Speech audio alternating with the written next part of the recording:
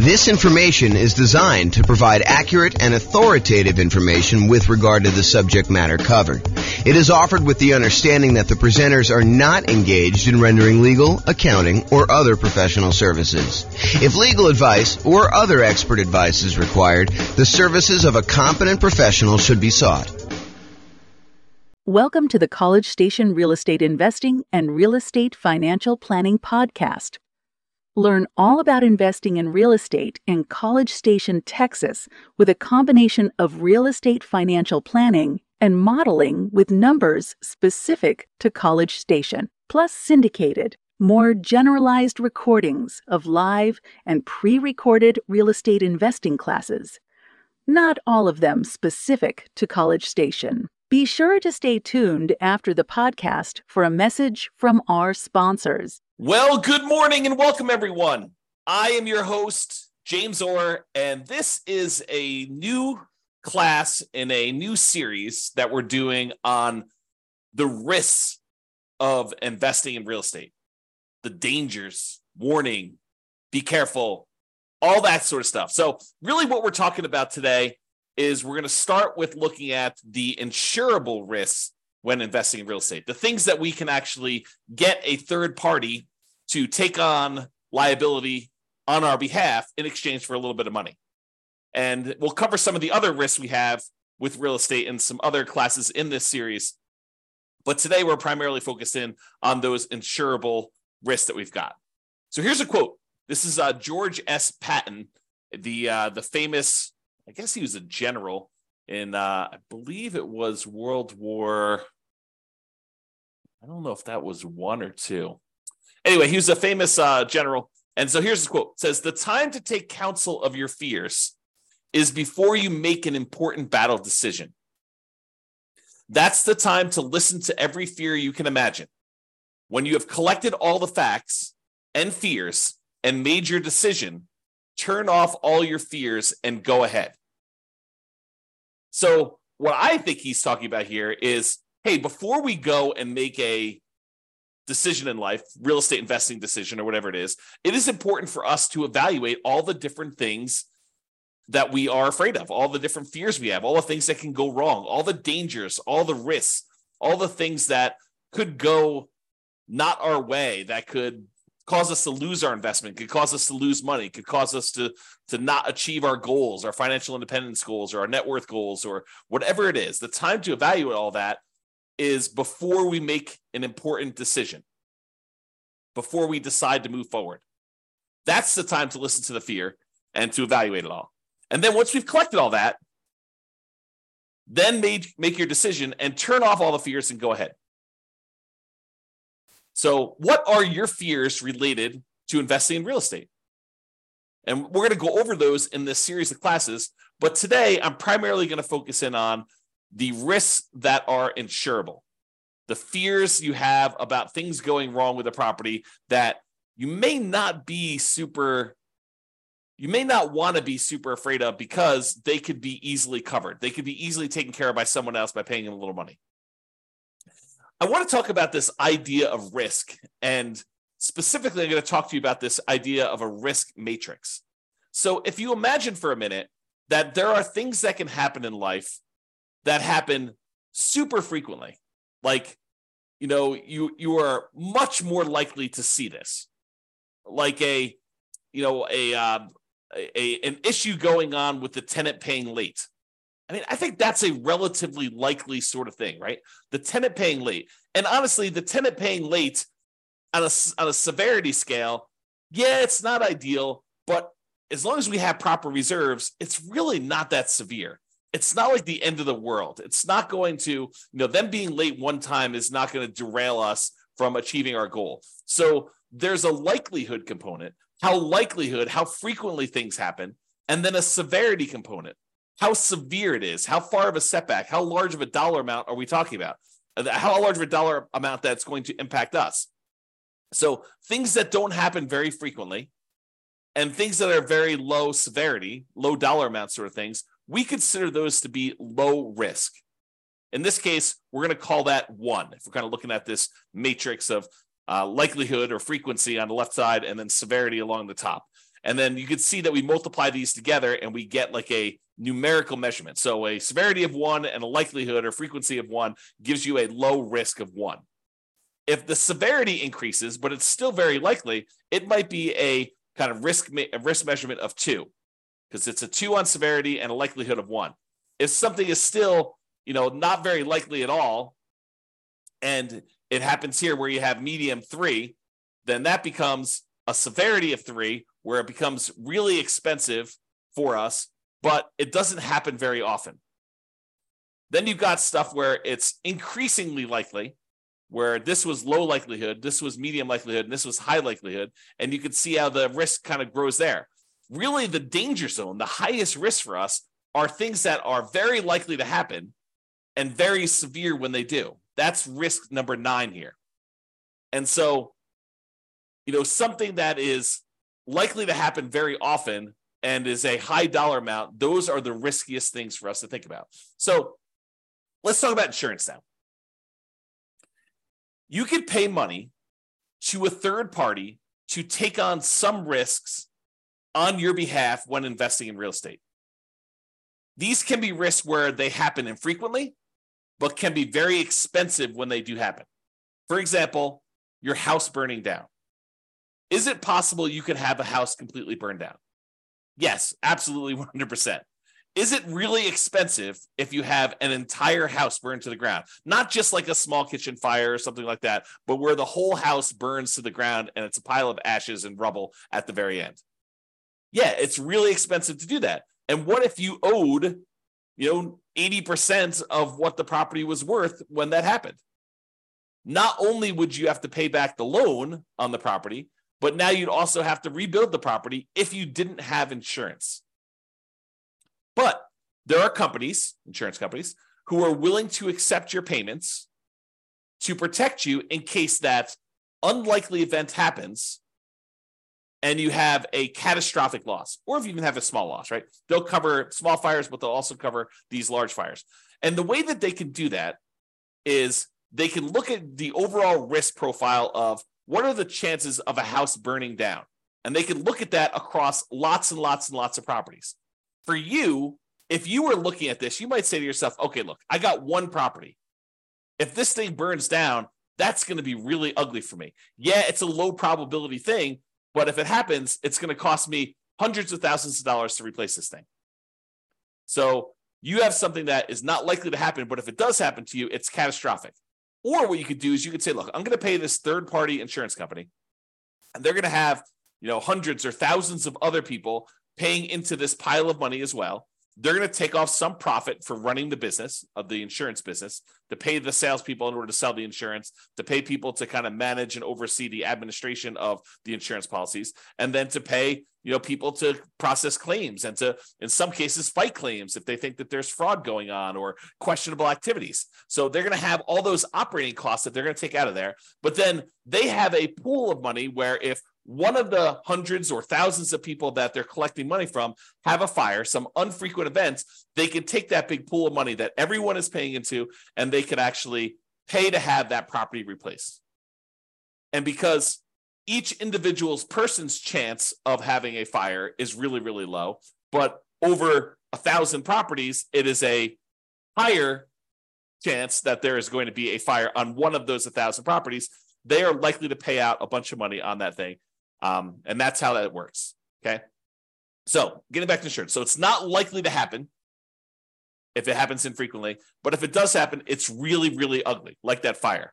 But for a small fee, you could pay someone else to aggregate this risk, as we described with the insurance company. So for a relatively small fee, they can insure you against loss and make a profit, because it's not just about them covering your loss. They have to be in business to make money to pay the people that work for the insurance company to do that. Now, if you had a large enough number of properties yourself, you could technically self-insure, right? Or you could self-insure with one property, but it may not be prudent for you to do so. But imagine for a minute that instead of the insurance company collecting premiums from 1,000 different people, because they have 1,000 different properties spread out across a different city or different state or different country, so they have some risk where it's not going to be like, a forest fire where all the houses in a certain area get burned down. It's not like you've got, 1,000 units all in one spot. But if you had all your properties geographically diversified, you could choose, instead of paying the premium on 1,000 different properties to insurance company, you can say, look, the economics now say that for 1,000 different properties I have, I could take the money that I would have paid otherwise to this insurance company. I could set it aside so that when I do have a fire on one of my 1,000 properties, I will have money set aside to be able to do to protect myself and to rebuild the property in case there is a fire. So you could self-insure. Now, I'm ignoring for a moment here that if you get a loan on the property, the lender is going to require that you provide proof of third-party insurance. In most cases, they will not allow you to self-insure. And I'm ignoring that fact. But if you have all these properties free and clear, if you have 1,000 properties free and clear, you could choose to self-insure. You could choose to be the one that sets aside all the money that you would have otherwise been paying for premium, and then use that when you have fires in your properties or other events. I mean, we're using fire as an example here. Okay. So that is the idea. Instead of doing it and saving the money yourself, which you should be doing even if you decide not to pay a third-party insurance company. It's not like you save all that money. You save some of it. You save some of the profit that you'd otherwise be paying the insurance company. But then you have to take on that role. You have to kind of put the money aside, invest the money, have it in a safe, secure spot where it's available if you have an emergency. You need to manage that oversight. You need to make sure that you take care of estimating the amount that you should be setting aside and coordinating all that stuff. So you don't actually get rid of those roles. You would have to provide those yourself if you decide to self-insure. Or you could pay an insurance company and all those roles are taken care of for you by a team of people that are doing this. Okay? There we go. So let's talk about what the insurable risks are. So these are the most common insured risks. We mentioned one already, the risk of fire. So some people are concerned, what happens if I buy a rental property and the house burns down? Well, you could buy insurance where the insurance company will cover you in case you have a fire on the property. And it's relatively inexpensive. For the fact that you could have to replace a, $400,000 property, you might be able to get fire insurance for, $1,200 a year. It's going to vary a little bit depending on market and what else they're covering and things like that. But they can insure you in case your entire property burns down for about $1,200 a year. The chance of it happening is low, but when it does happen, the chance of a large payout is definitely there. They could have to spend, more than the amount of money than they collected in order to deal with your fire. Similarly, lightning damage. That's another commonly insured one where they will cover damage caused by lightning. Or another commonly insured one is hail damage, where you have hail coming down and it damages your roof, it reduces the lifespan of your roof, or damages the paint, or breaks windows, or breaks plastic, or damages wood on your property. You can have severe hail damage, and you can have that covered by an insurance company. Insurance companies will often also cover theft. So someone stealing something from your house, taking something off of your house, or, cutting your air conditioning unit and actually walking away with it.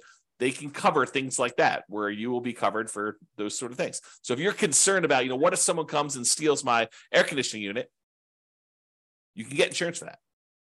And the point I think I'm trying to make with some of these insured ones are, there are legit things to be concerned about when you invest in, honestly, with anything. In life, there's risk, right?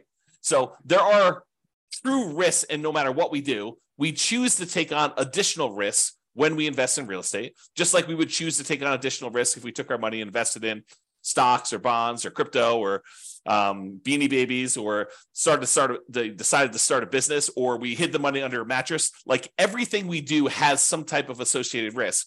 By choosing to do that thing, we take on the risk associated with that, unless we can purchase insurance from a third party where we eliminate that risk. We transfer the risk from us in exchange for a little bit of money to someone else who then has part or all of that risk. Because sometimes it's not like they're covering everything.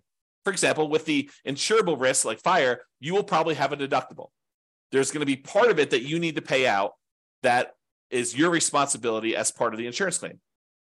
And then the insurance company will pay the rest up to certain limitations as outlined in your policy. Okay. So, for example, theft is another one where they will cover things like that. They may also cover vandalism. And vandalism is an interesting one because I think we a lot of times we'll think of vandalism like, someone spray painting a fence or, someone spray painting a garage door or damage to a car on the property or something like that. But sometimes vandalism can be things like people deliberately smoking meth in a property or cooking meth in a property. I think depending on how the policy reads, and you'll want to definitely talk to your insurance agent to understand what is covered and what is not covered, but that may be considered an act of vandalism. Okay, so realize that may be a weird one for you, but it could be something that's covered.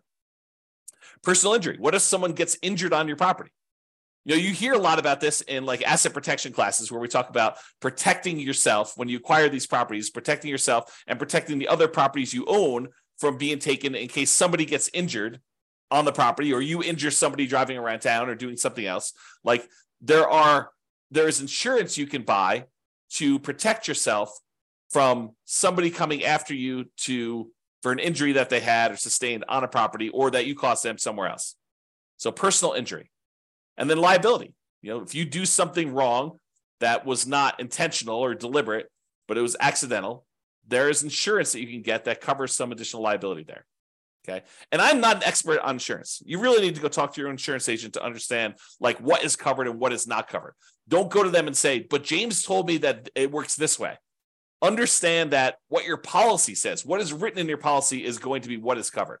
And get clarity from your insurance agent. That's part of what you're paying them for, is to help you understand what is and is not covered. And ideally, you want them to give you their opinion in writing so that you have it written down somewhere in case it ever comes up in the future that you need to have some type of discussion about why something is or is not covered when you thought it was. Okay, so those are probably the more commonly insured risks: fire, lightning, hail, theft, vandalism, personal injury, liability. Okay, now there are some less commonly insurable risks. For example, loss of income. Something happens to your property, like a fire, and now you no longer have rent coming in while you're waiting 6 months for the insurance company to get the adjuster out there to get approved, for the money to be actually sent to you, for you to line up all the contractors and get all the work done. And, you have, 1 month of demo to take down the stuff that was burned and left there. And then it takes you another couple months to get everything else done in order to get it built out. And then by the time, 2 months later, it might be 6 months or a year by the time you get your property back working. And guess what? You have a mortgage payment that is due every month, even though the property is burned down. So potentially problematic. So you can get insurance that covers loss of income, where you're unable to collect on the property because the condition of the property is there. You can get the insurance company to actually give you money as part of the policy. I mean, you're paying for this insurance. It's not free. You pay them money so that if you have loss of income on the property where you're unable to collect income on it, then they can actually pay you so that you can then use that money to pay your insurance company, your mortgage company, taxes, insurance, like all that stuff. Okay, so loss of income is a type of insurance, not as common as fire policy, but many landlord policies do include this. So ask your insurance agent about it. Make sure that if it's something you want to pay extra for, that you can get it. And we've been talking a lot about the idea of improving cash flow and increasing cash flow on rental properties. And the issue I think we have for a lot of folks is that some of these things you are deliberately choosing to have lower cash flow. You're voluntarily increasing your expenses by getting more and better insurance coverage so that should something happen, your cash flow is saved, right? Because if you decide not to get insurance for loss of income and then something does happen on your property, you could have 6 months of zero rent coming in. That would be really ugly on cash flow. So instead of doing that, maybe we choose to pay, I don't know how much it is, but maybe it's $20 or $25 more per month to have this loss of income coverage on our insurance policy. I have no idea what the number is, right? Because I don't actually handle my insurance. Tammy does.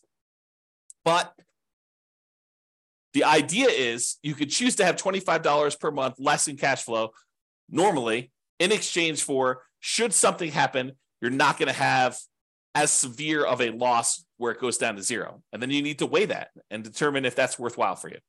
Okay. So another less commonly insured risk is flood.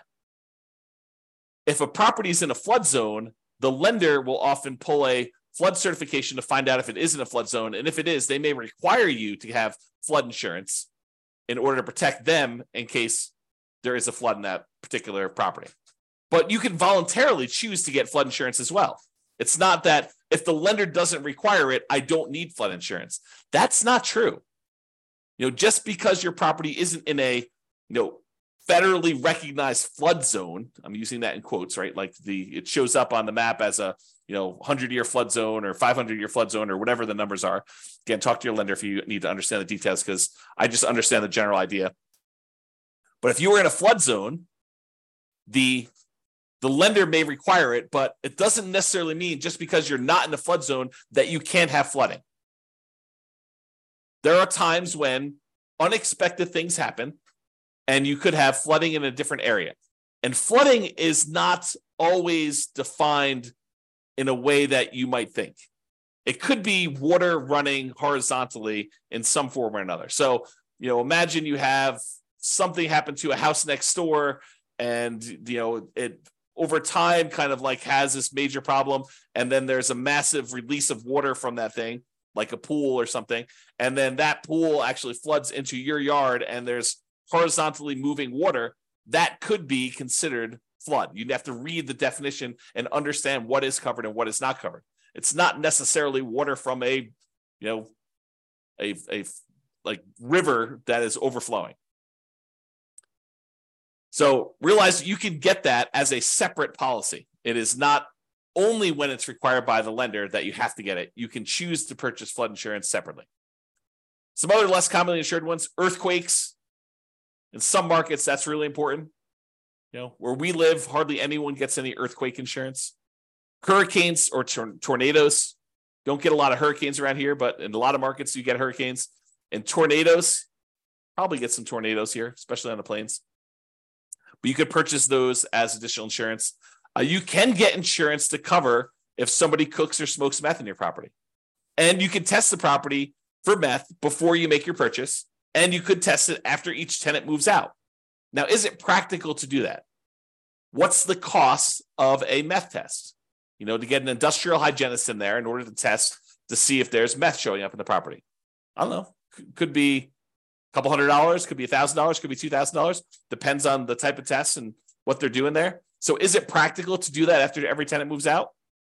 Probably not, but maybe in your market, maybe for the types of properties you're doing. But what are you going to do if it does test positive? You're going to keep their $800, $1,200, $2,000, $3,000 security deposit?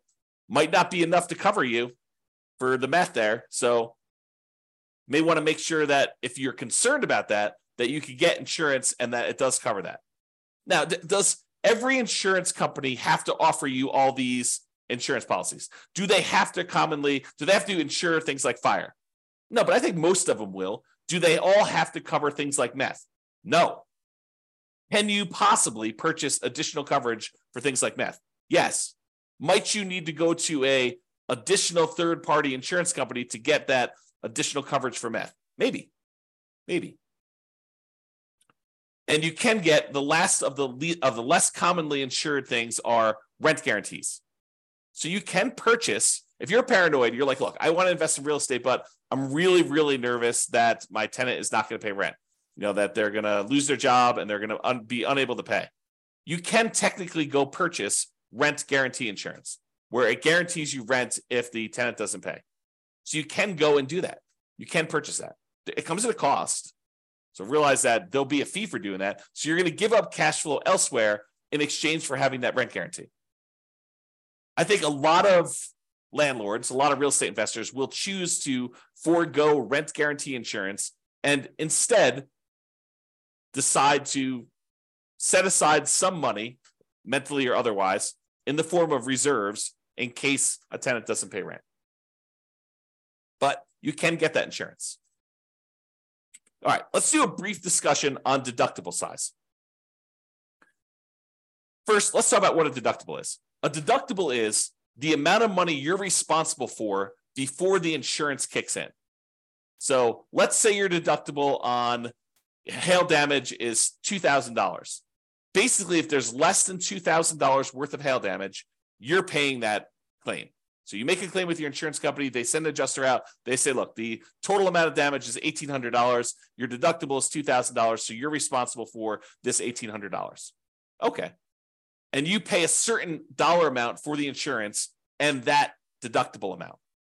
If you decide, look, I want to have a $500 deductible, they'll say, sure, we'll allow you to do a $500 deductible, but then the insurance cost, the amount of the premiums you're going to pay in order to get that insurance will be higher than someone with a $2,000 deductible. Or you could say, look, I want a $10,000 deductible. I will cover everything up to the first $10K, but after that, I want you to come in. The insurance company say, that sounds great because we're much more likely to see these small amount claims. So if you want to do one where you pay the first $10,000 and then we only cover after that, we will let the premium be much lower. You will have to pay in less in premium in order to do that. So it's this balancing act between how much you willingly have as a deductible versus how much you're paying on premium and how much that's impacting cash flow.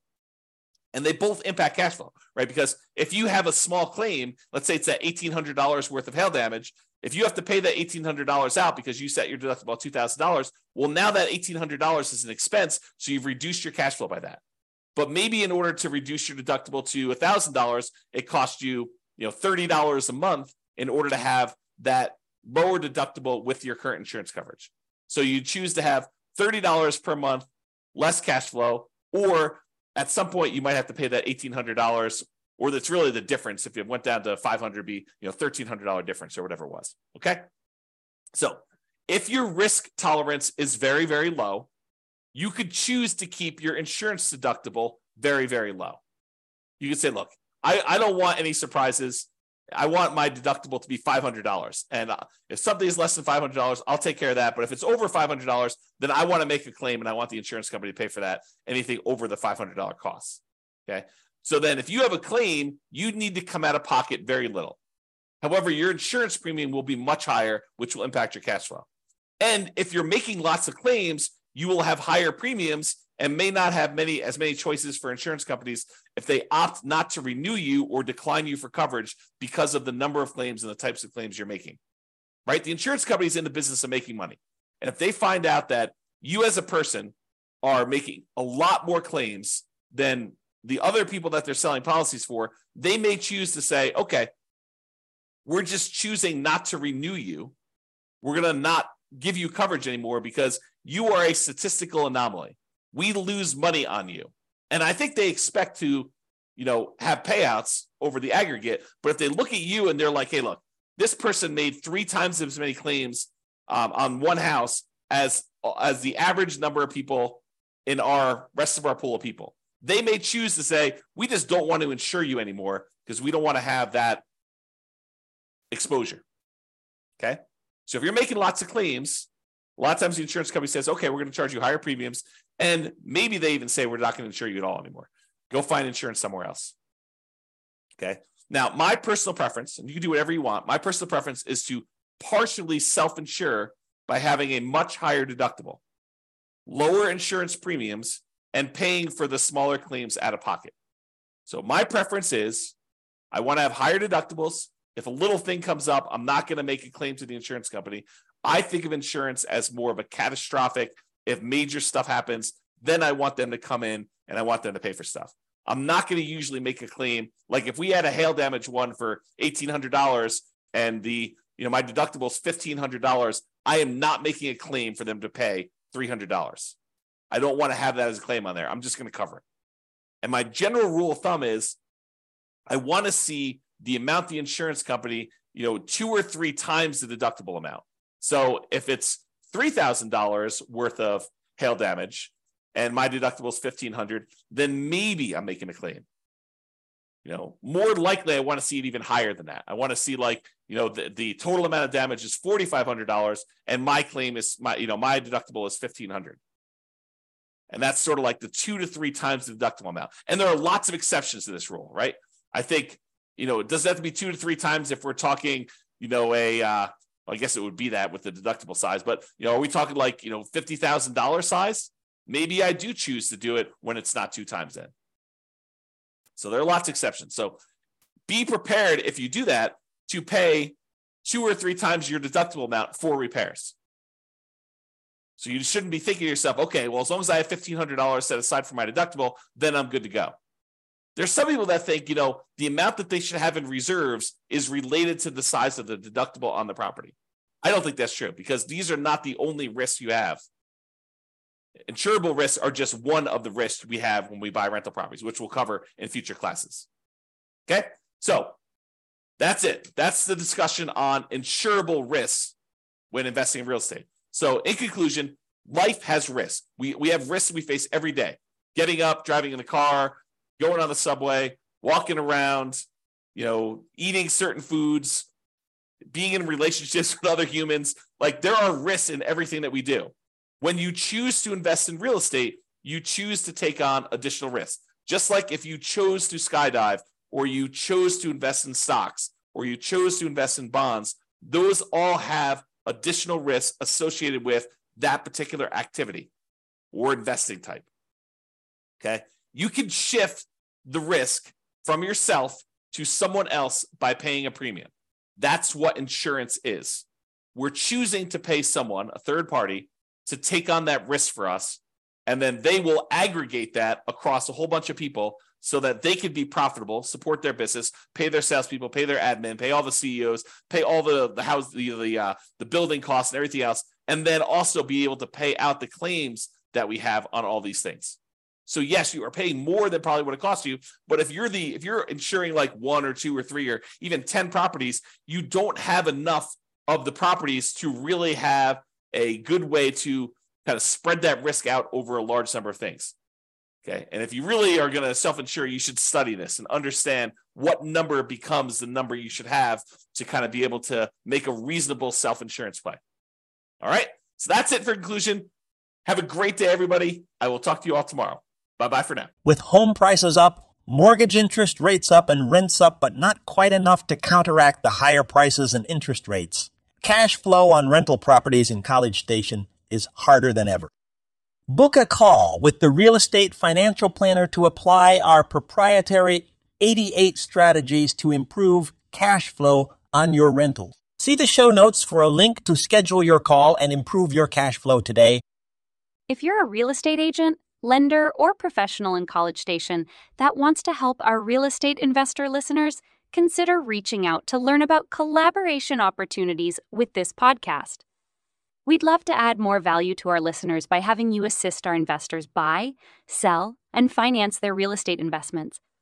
See the show notes to schedule a call to discuss collaboration opportunities.